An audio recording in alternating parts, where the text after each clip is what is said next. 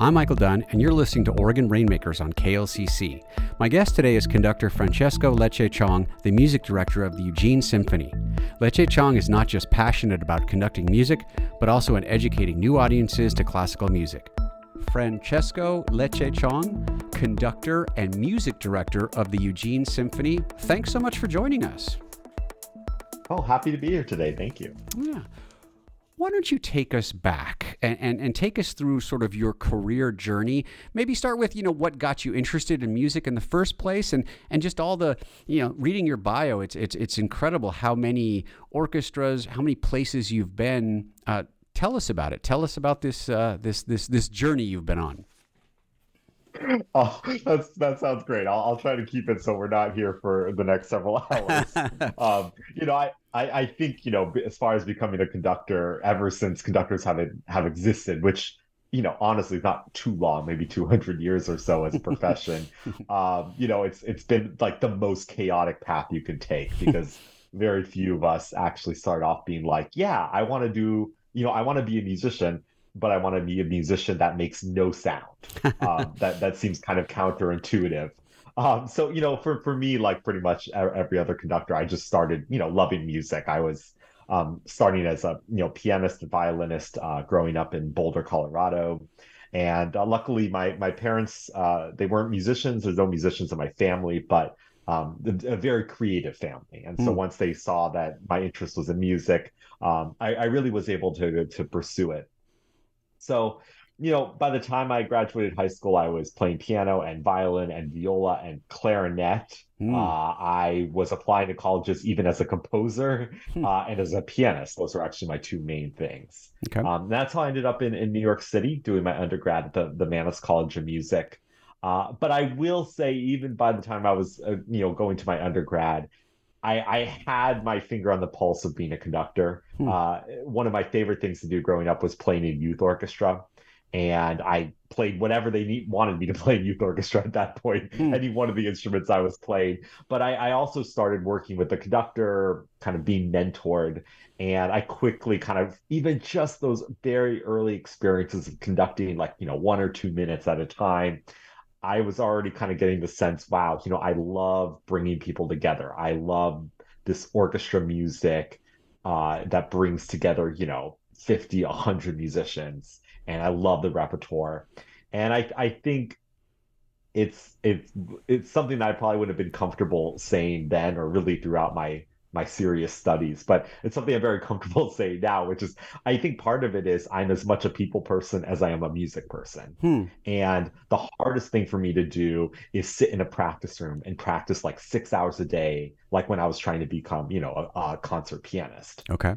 And it was really hard to motivate myself to just be alone like that for so long, when the end goal was to also be alone on a stage playing by yourself.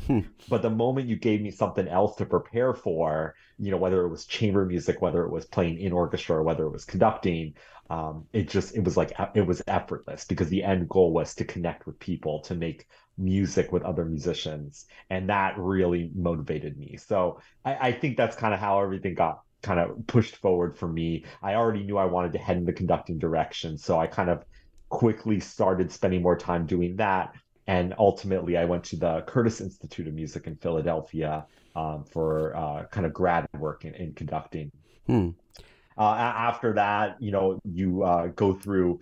They're kind of like paid internships, to be honest, but you do get a nice title of assistant or associate conductor of an orchestra. Okay. And I did my assistantships with the Milwaukee Symphony and the Pittsburgh Symphony, which are two just incredible American orchestras. And particularly in Pittsburgh, I got a chance to really experience kind of the heights, if you will, going on tour to Europe and being at the proms and week in and week out, getting to work with some of the greatest conductors and artists in the world.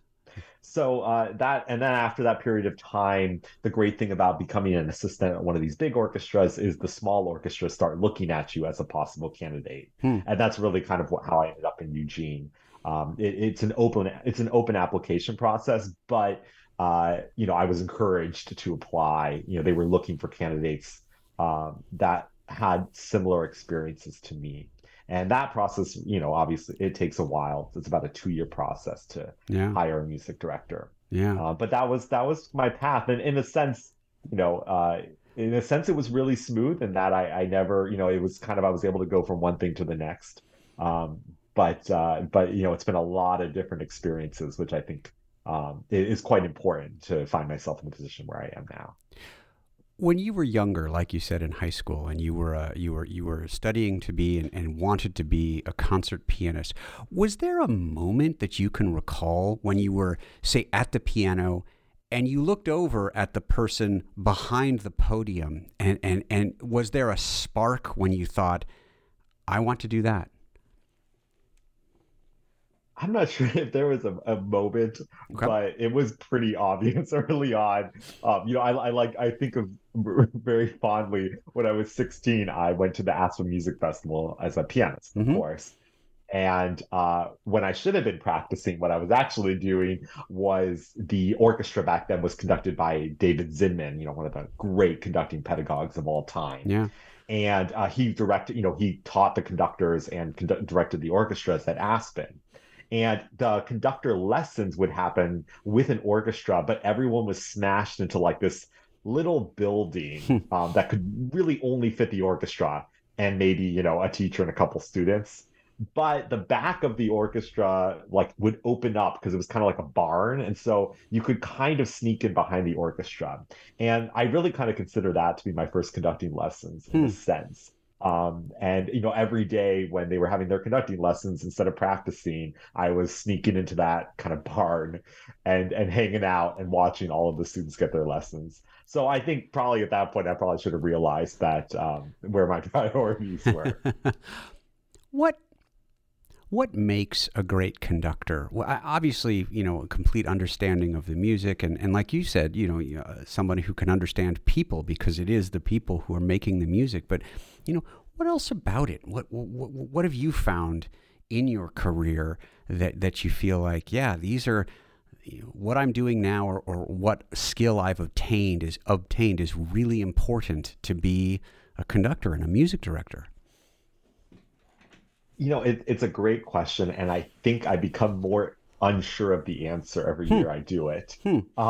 It's and which is a kind of a shame, since I'm starting to actually, like, help out younger conductors and mentor them, and I feel more insecure about actually, what are we doing? I mean, we're up there on the podium.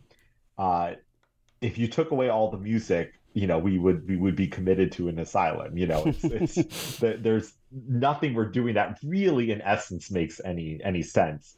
And and if you really are, if you look at the great conductors of all time and all the videos we have of conductors, everybody looks so different. I mean, there is nothing about any of these conductors that can make them look like, even perhaps they're even doing the same thing sometimes. Hmm.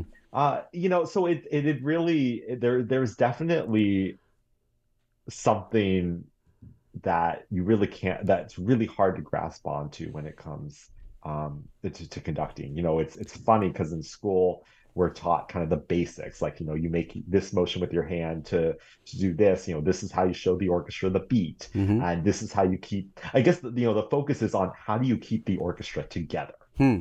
And I think what's hard about being a conductor is, the farther you get in the field, like the better orchestras that you conduct, the less that matters. Like, the less those orchestras are looking to you just to play together. Like, that's not interesting to them anymore. Okay. And the greatest orchestras in the world, they're going to sound fantastic day in, day out, no matter who's up there Hmm. conducting them. And when they sound amazing, it's often because of the kind of musicians that's on the podium, not necessarily the kind of conductor, because they just need someone that is really, that really motivates them, that can really connect with them. And one of the great things about, and the important thing about being an assistant conductor with an orchestra, is that week in and week out, I get to see different style conductors come through. And the some of them had really great weeks, some of them didn't have great weeks, as far as, personality, clashing with the personality of the orchestra.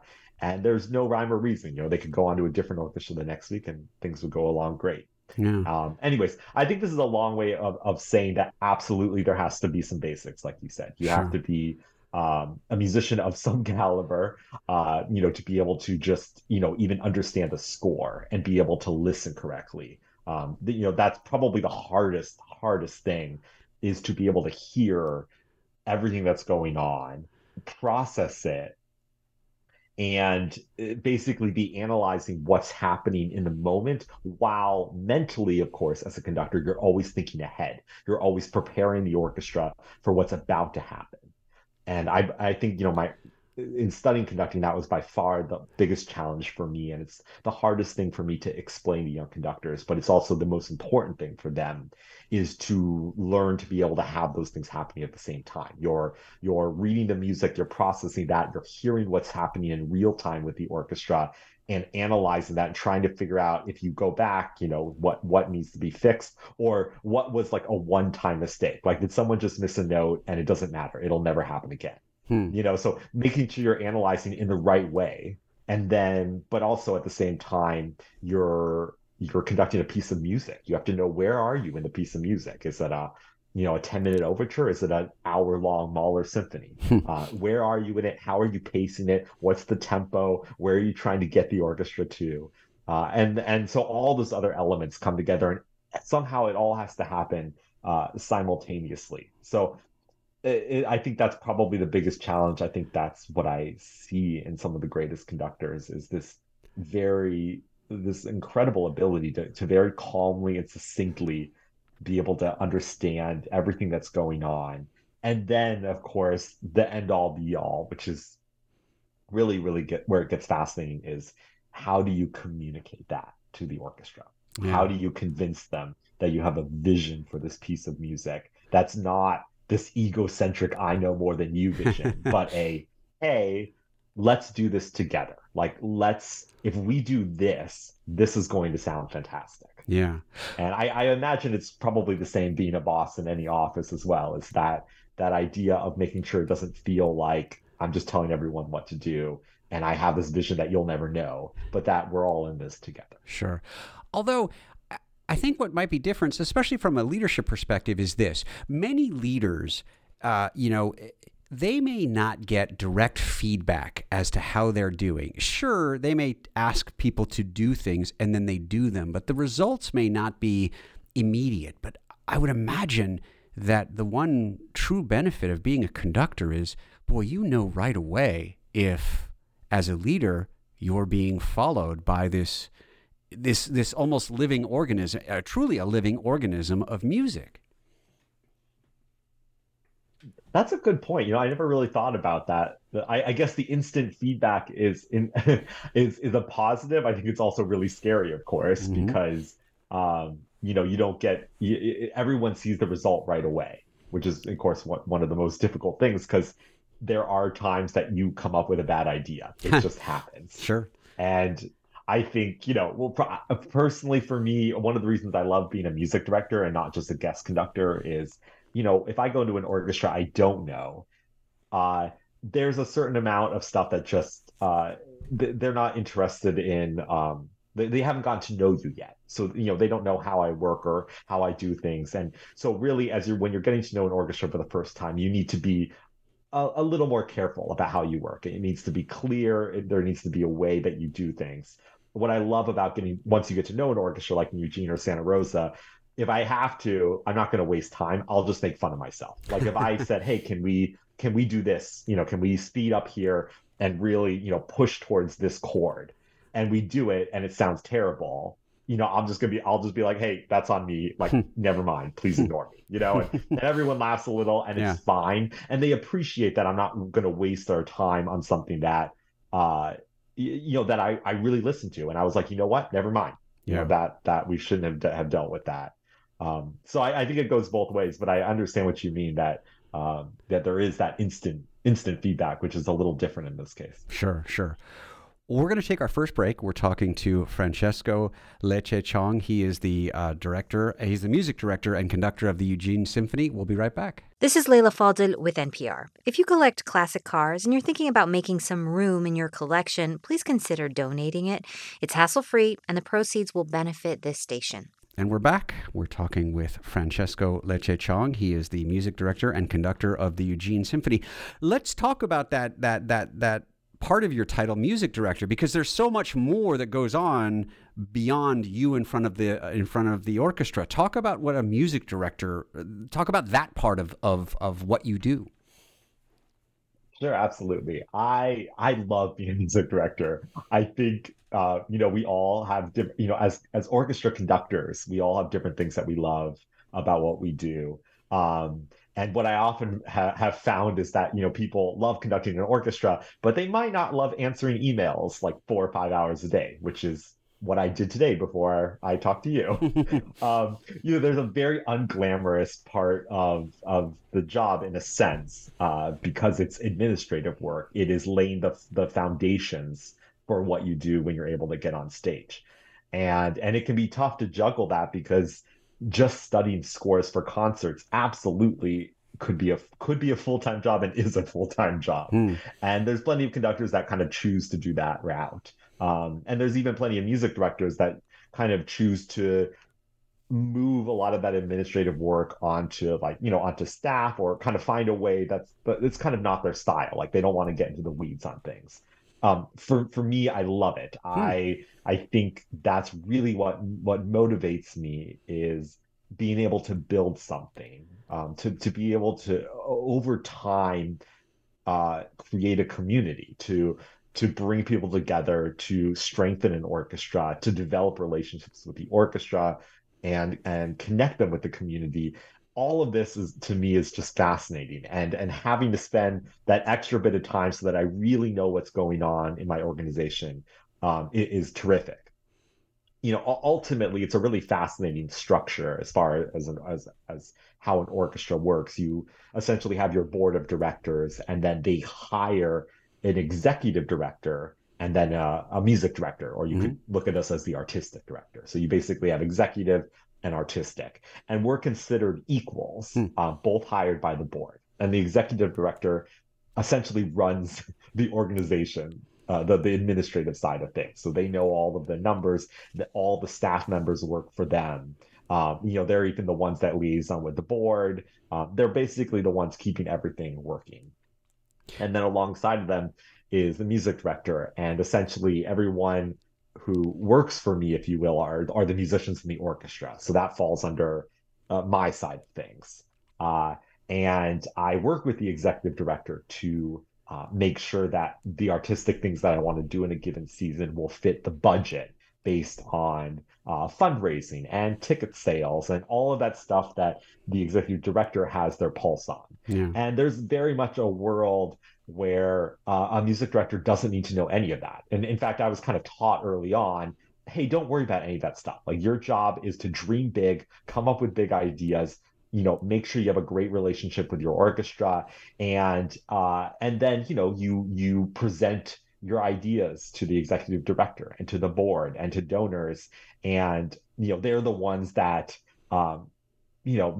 ensure that something can happen or not, like if you need to go back to the drawing board and change things. But I think quickly, I that just hasn't really been my style. I love to work collaboratively, and I want to know, like, I don't want my executive director reluctantly saying yes to me planning some massive project when 2 years later they're going to be like, oh, we don't have the money for this because we spent it all on that. Like that to me is just, it's kind of, to me, it's heartbreaking, honestly. And there's a lot of orchestras that have gotten into financial troubles over the years because artistically it was disconnected from reality. Yeah. And I find that part of a conductor's job these days, whether we like it or not, is we have to advocate financially for our orchestra and for our musicians. And part of that is being responsible about other projects that we do. The primary responsibility should be to make sure that we can pay our musicians and keep the orchestra at a really high standard. Yeah. And if that means you don't get to bring Yo-Yo Ma to play with your orchestra as often, that's okay. And so there's some funny lines around there where I think I like to live as a music director, where I'm not in control of our budget, and I certainly don't want to be. But I like to know what's going on, and I want to know that I'm making responsible decisions, that I am protecting this orchestra, and that I am making sure that we're going to be stronger in 5 and 10 years from now. So that's kind of the bird's eye view of sort of what we're expected to do, but then also I think that I think I can achieve more as a music director, and I think we've shown that in Eugene over the past 7 years, that we can really do some incredible things when the artistic and the administrative come together. Yeah, well, expand upon that in terms of your tenure at Eugene. Maybe talk about the community and its appreciation for the type of music that you conduct and you find as a music director. Talk about your place and the symphony's place in the community, but then also perhaps the community's impact on you and the symphony. Yeah, absolutely. I think we've grown together. The Eugene Symphony was my very first music directorship, and it's been a whole world that was suddenly open to me. There is absolutely nothing in school that they can teach you to prepare you for this. And even in a sense, being assistant conductor for these large orchestras that are, 10, 20 times the size of Eugene, also really isn't that useful as far as how to handle my non-musical duties. So that was just it's just a whole nother game, having to balance this kind of community side of things. But I will say the audition process is so rigorous. There's so many interviews and all the different stakeholders I have to meet with. I spent, as a finalist, I spent a week in Eugene. So it's really important that you all share a vision and an idea of what an orchestra's role is. So when you're ultimately hired, assuming that you've been honest and they've been honest, you're probably going to be a really good fit. And I think that's what has been so remarkable, and what I've been so grateful for in my time in Eugene is we've been able to put together concerts and experiences that are beyond even my wildest dreams, as far as just giving people these just very unique experiences. And right off the bat, I mean, just to give you a great example, is a concert that I wasn't even a part of planning, because by the time they hired me, it was already ready to go. And this was kind of my first taste. And I guess you can say this is kind of where the community inspired me to already begin to think about my role differently. And so this very first season, it was in 2017 when I just started in Eugene. There was a project that was a collaboration with Travel Lane County and the Mackenzie River Trust, and it was called the Four Seasons. Oh my God, I'm so sorry. That's okay. I'm trying to remember the whole name of the project. It's called the Four Seasons of the Mackenzie. Okay, I think that was the name of the project. Yep. And the idea was to take Vivaldi's very famous Four Seasons, and while it was played, it was actually a community-driven project to have people take photos of the river in the different seasons. And then there was basically kind of a big contest, and all of these photos were curated and put together into these amazing, gorgeous slideshows. And we had Rachel Barton Pine come, who's just an incredible violinist, and it was absolutely the essence of a community project. And it sold out. It brought in tons of people to the orchestra for the very first time. Anyone who loved the outdoors.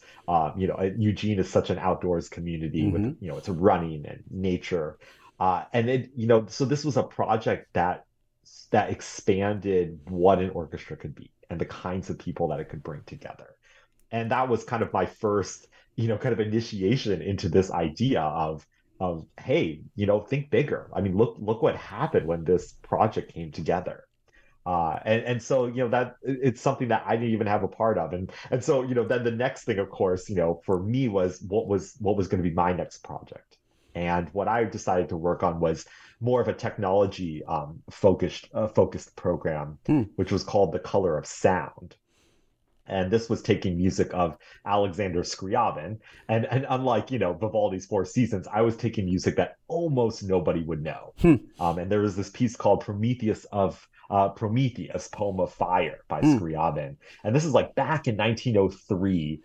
Scriabin is this Russian composer he has all these crazy philosophical ideas, and he's trying to write music that he believes is going to bring about the end of the world. And he's trying to create music that's going to affect all the senses. And so he conceptually comes up with what he calls the light organ, which is essentially an instrument that would be played like an organ, but instead of any sound coming out, it would project colors. Wow. And he actually writes down very specifically, what notes would go to what colors.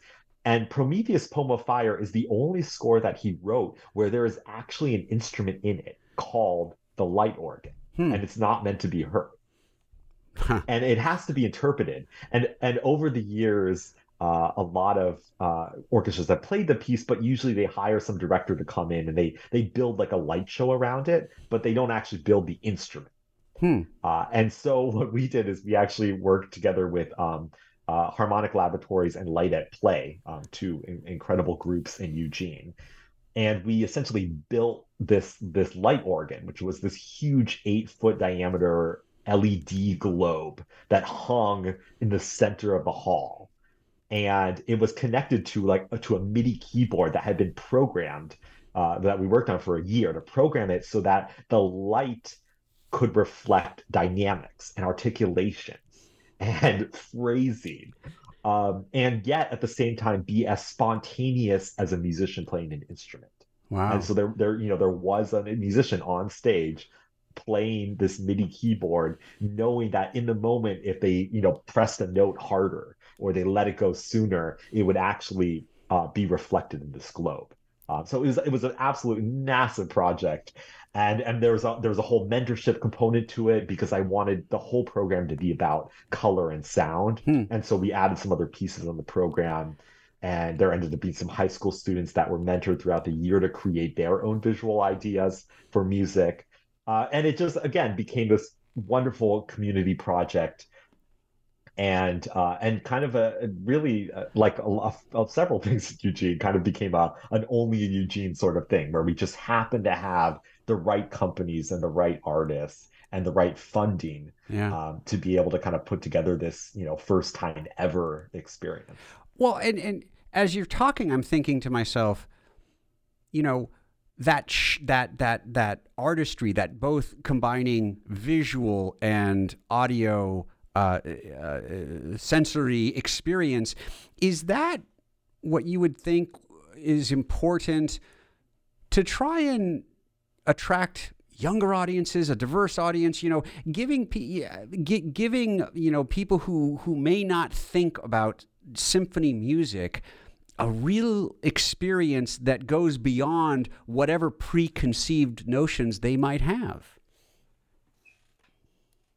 I do. It's been something I thought especially a lot about during COVID when I probably had too much time to think. But, I think for me, no matter what, I'm always going to be that kind of artist that's looking to kind of do risky things, to kind of push the barriers of what a concert experience can be. But interestingly enough, and perhaps it's because of my love and my for education and really making sure that young people have opportunities to connect with music. I have to say I've been a little confused by our collective industry's idea that we have to do different things in the concert to get new people to come to concerts, as if Beethoven's Fifth Symphony isn't enough. That somehow someone who's never been to an orchestra before, never been to a concert before, would somehow be more excited to come to a concert where there was an orchestra playing with like a light show than coming to hear Beethoven's Fifth Symphony, which is still one of the most memorable things you can ever experience. Sure. And I guess in a way, obviously, there needs to be a way to be more welcoming to new audience members. And I think that comes from a lot of different ways. I think it's from the way you program a whole concert, the way you put pieces together, the way, you choose to selectively introduce certain pieces, the kinds of artists that you bring. And it can start from everything. It's like, what does your program book look like? What is your pre-concert experience like? Is it a lecture or is it a conversation? There's all sorts of different ways that we can make such a better impact on our community. But I do think at the end of the day, I think our what an orchestra does, which is play great orchestra music, is not flawed. And I know strangely enough, it seems to be like a risky thing to say these days. But really, one of my goals is I want the people that love our orchestra already, people that have been coming to the orchestra for a long time. I want to give them totally new experiences of the orchestra because they know how incredible Beethoven and Brahms and Tchaikovsky are. And we're going to do that as well. But for them, I want to empower them to think differently about what the orchestra can be and how we can bring the community together. Because they are advocates. If you already love the symphony, I want to give you all the tools to think about bigger ideas about what the orchestra can be. But if you haven't ever been to an orchestra before, I want you to come and hear Beethoven. I really do. Yeah. I don't think it's one of those things where you're going to say, oh, well, Beethoven's 250 years old, so like I don't get this. Like I don't think anyone's ever said that. Yeah, I don't think anyone in any culture has ever said that. I mean, Beethoven's Ninth Symphony is most performed in Japan. That's like the thing that they do there is Beethoven's Ninth Symphony, and you couldn't think of a work that's culturally more different in a sense. But at any rate, it's a great question that you ask, and obviously nobody has the answer, because if we had the answer, we'd be pulling in a demographic that's actually perhaps a lot more diverse. However, I think sometimes we're too worried about the product instead of how we're inviting people to appreciate it. And I think a bigger problem is that we have taught audiences that everything we play is a masterpiece. And if you don't like something, it's because you don't understand it. And I think that's been one of the most harmful ideas that we have promoted over the past 20, 30 years is this idea that let us teach you, let us explain everything to you, instead of just being like, here's a bunch of crazy music. I mean, these composers were wild. None of them followed the rules. All of them thought outside the box, and they usually pissed off a lot of people with their music. And if we just dug in on that and just let people appreciate it for what it is. And if they hate something, that's great. It means you had a reaction to it, And I don't know. I think there's something there that's kind of my mission now, is to really explore that while I'm doing all my innovative and commissions and all the new stuff that I can bring into the concert hall. At the end of the day, I'm doing a family concert next season that's going to be Beethoven's Fifth Symphony. That's it. It's going to be me, a bunch of families, and I'm going to take apart Beethoven's Fifth Symphony and put it back together again and show them all the little tidbits that Beethoven did. And we're just going to have fun with it and talk about just how insane it is that a composer dared to write a piece like that. And I think that's kind of the way we should approach, everything. So there you go. That's my little soapbox that I spent too much time thinking about. No, that's great, and that's a perfect place to end it, I think. Francesco Lecce-Chong, the conductor and music director of the Eugene Symphony, really appreciate you talking to us, the energy, the love of music, and it's been a great learning and experiential thing for me. Well, thank you so much. It was a pleasure for me as well. That was our conversation with conductor Francesco Lecce-Chong, the music director of the Eugene Symphony. He's excited to be continuing the symphony's decades-long legacy. This has been the Oregon Rainmakers podcast on KLCC. I'm Michael Dunn, your host. Thanks for listening.